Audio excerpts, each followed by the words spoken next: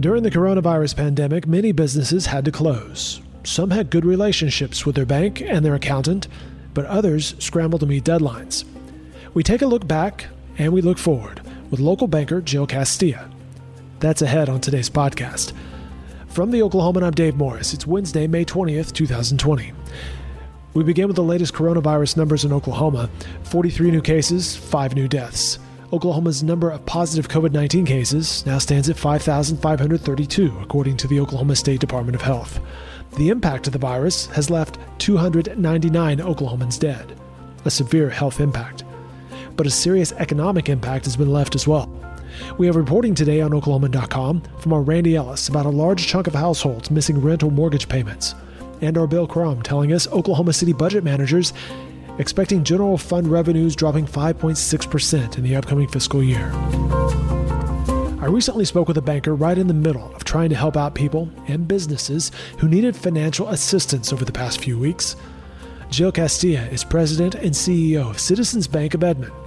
Those who follow Castilla on Twitter know that she can quickly take a conversation into the weeds. She knows the ins and outs of finances. In fact, her tweets sparked the attention of a certain Shark Tank billionaire, Mark Cuban. That story is part of my conversation with Jill Castilla, covering a range of topics. But first, a word from the Oklahomans' Teresa Hicks.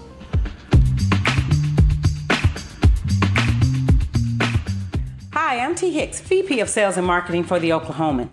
I wouldn't get much pushback by saying an unexpected virus placed all of us in unexpected situations that we simply weren't ready for. This pandemic has caused all of us to reinvent the way we do business and reimagine our dreams. However, as citizens of this great nation and this community, it is our responsibility to rebuild. So if support is important to you, please know it is mission critical to the Oklahoman. If your doors are reopening, please give us the honor of crafting a message that will influence commerce by getting shoppers back into your doors, patrons into your restaurants, and Oklahomans back to business. Call us today. Let's rebuild Oklahoma together. Chatting now with Jill Castilla. Of course, she's the president and CEO of Citizens Bank in Edmond. Jill, it's been a while since we chatted. It's great to see you again. Great to see you. Thanks for having me. You bet. We appreciate your time. You've been right at the forefront of, the past dozen weeks or so as this really hit the local economy. Let's start off with how's business? Our business right now is just focused on this, creating as much stability we can for our small business community and then giving them the tools to endure this crisis so that we all can make it on to the other side together.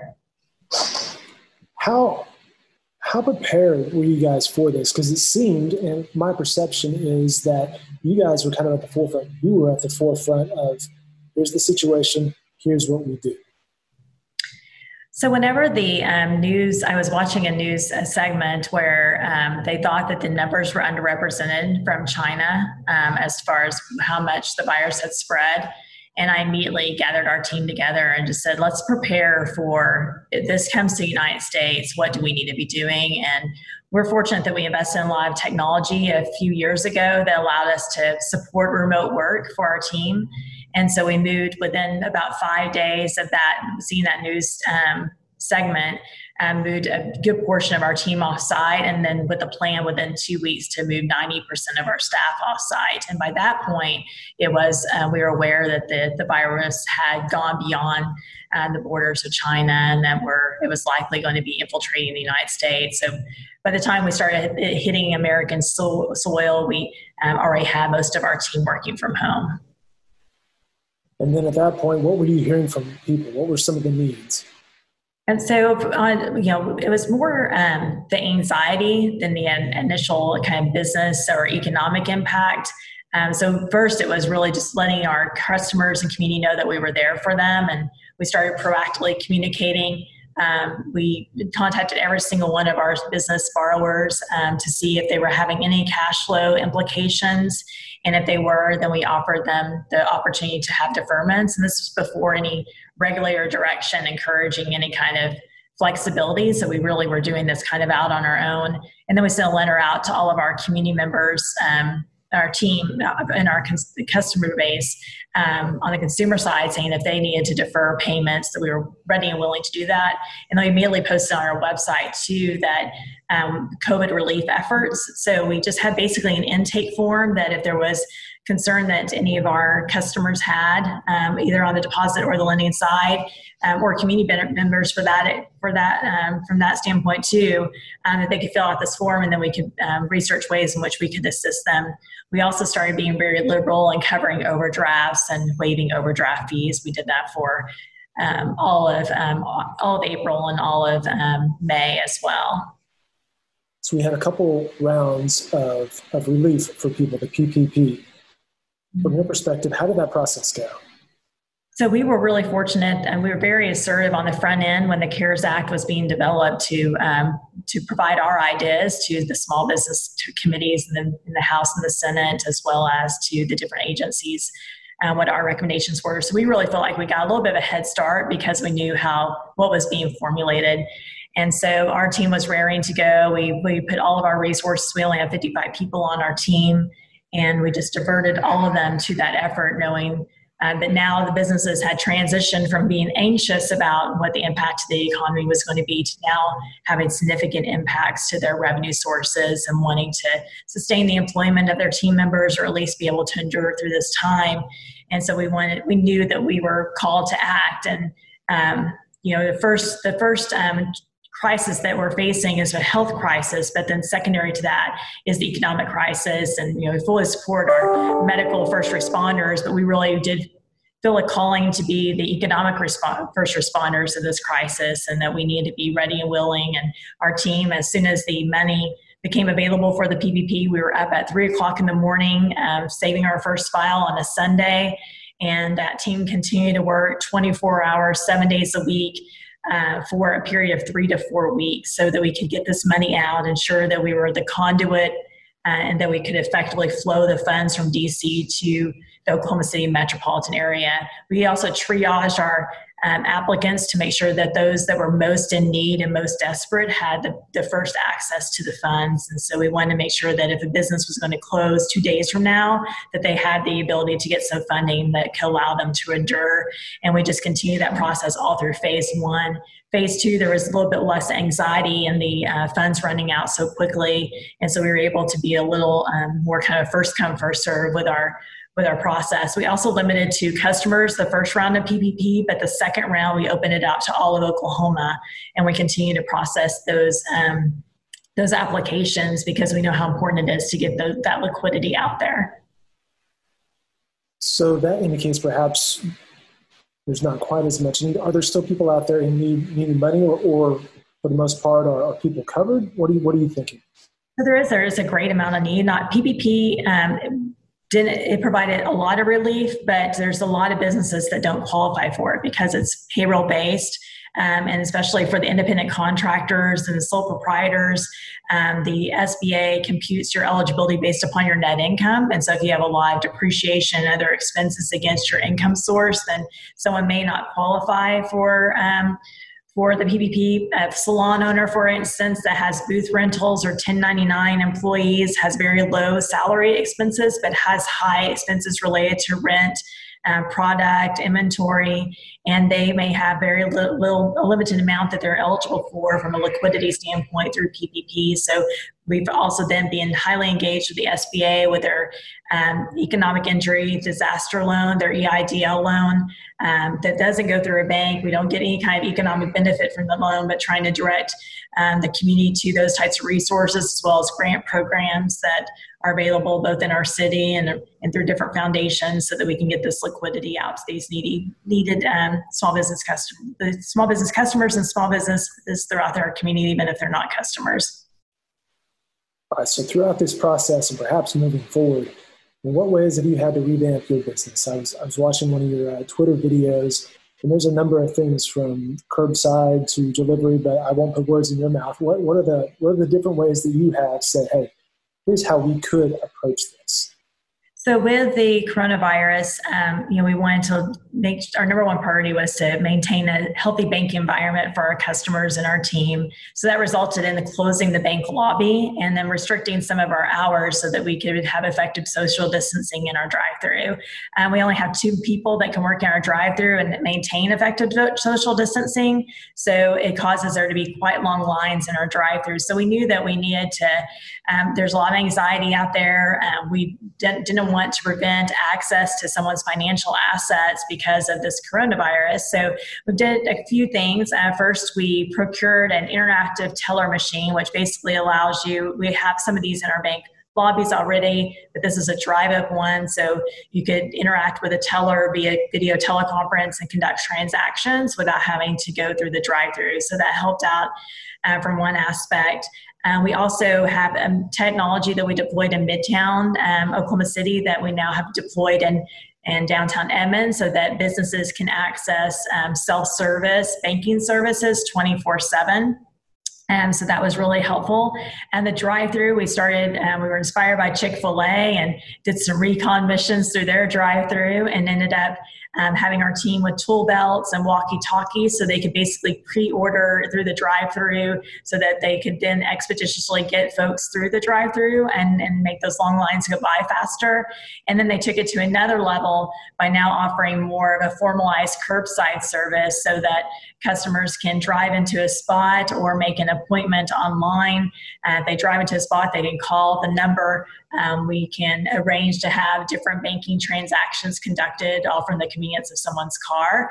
And then if they need to have a cash transaction, then we're able to limit access to the lobby to just kind of one customer at a time. We've also deployed restaurant style buzzers so that if you do come to the bank and you're having to wait in a line, that we're not having to have you physically wait in the line, that you can go and walk around downtown Edmond, have your buzzer. When it goes off, then you have your place secured so you can come and work inside the bank. So these are things too that I think will stick post-crisis, that they allow us to manage flow of work really selfishly on the bank side a lot better. But it's even been a better experience for our customers. They're not having to wait in line long periods of time. They have different avenues and how they'll access the bank.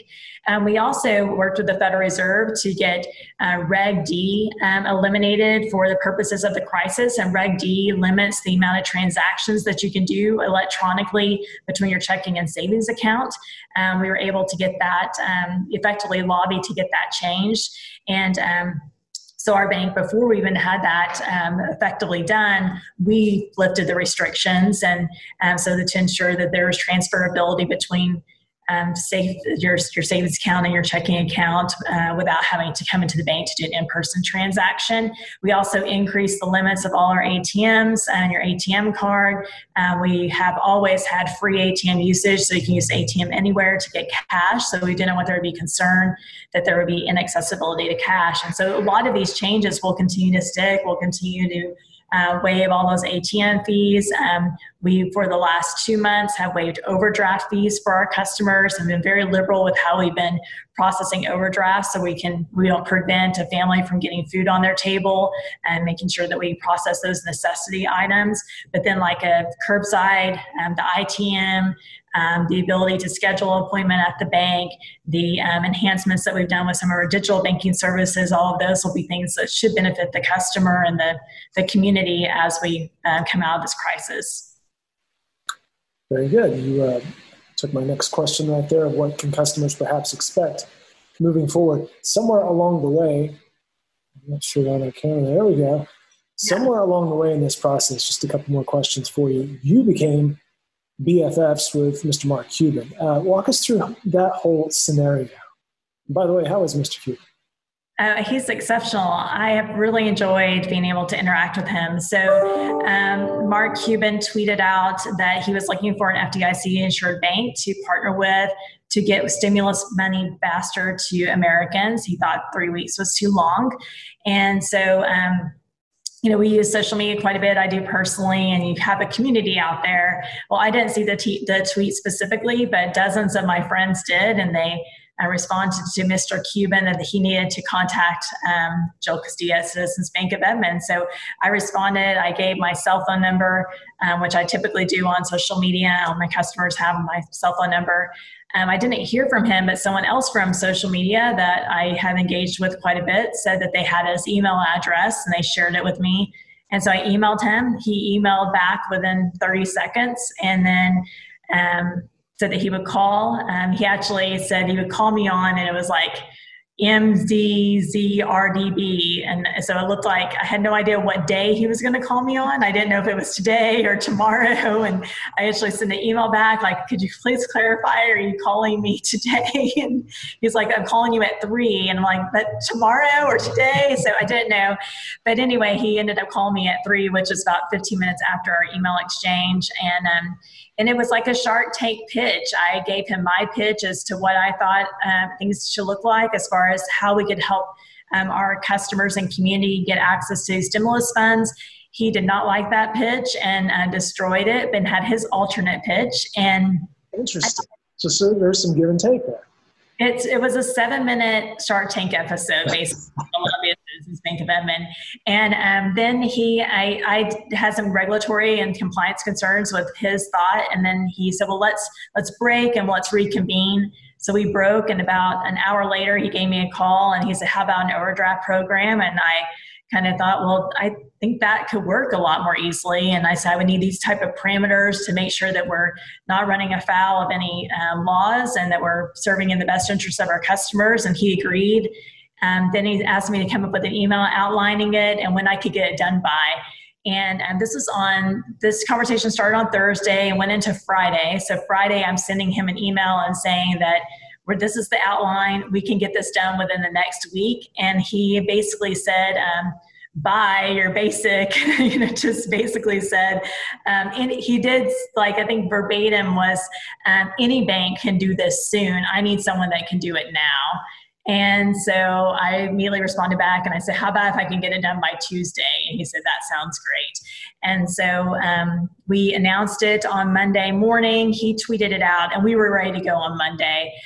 We only have this little small team here, but they all came together and I asked them whether we wanted to do something or not. Could we mitigate all the risk associated with it? And everyone knew, because the financial risk for us was millions of dollars and our capital is only $30 million and the exposure was almost that we would potentially be exposed to. And our whole team said, this is what a bank like ours is supposed to do in times like this. Like, we put ourselves on the line to make sure we're here for our customers. And so what ultimately resulted in was that customers could overdraw their account up to $900 as they were waiting for stimulus ACHs to arrive.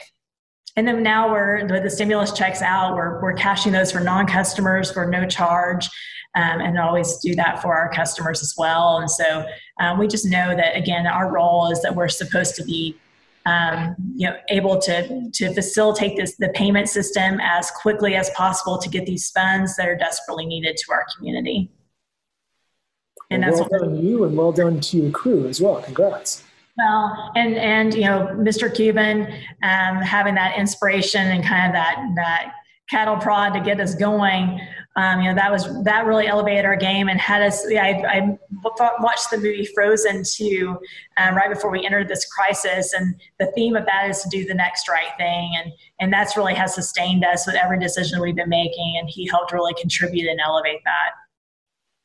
My final question to you is looking forward. What are you optimistic about?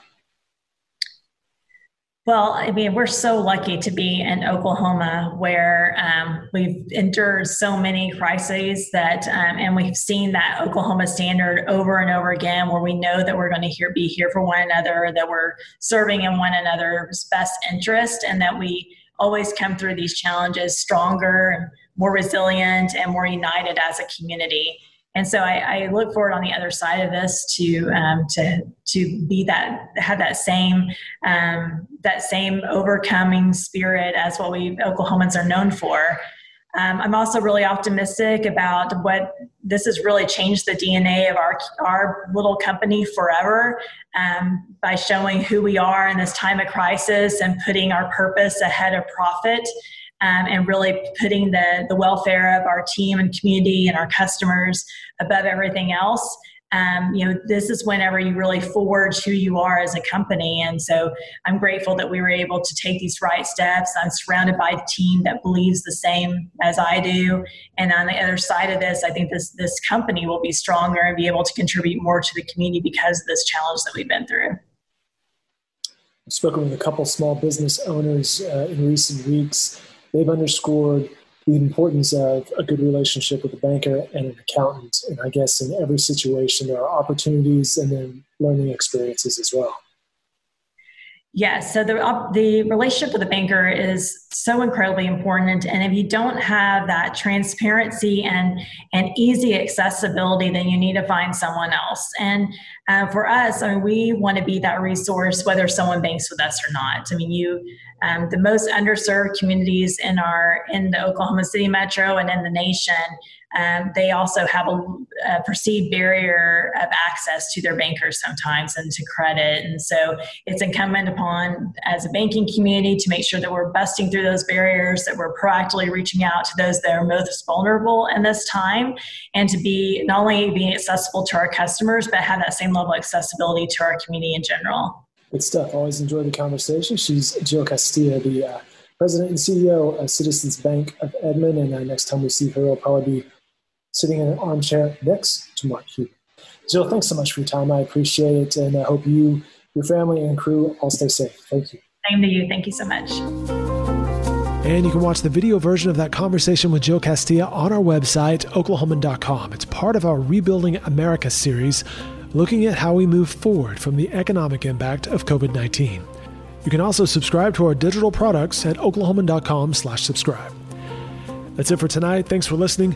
For The Oklahoman, I'm Dave Morris.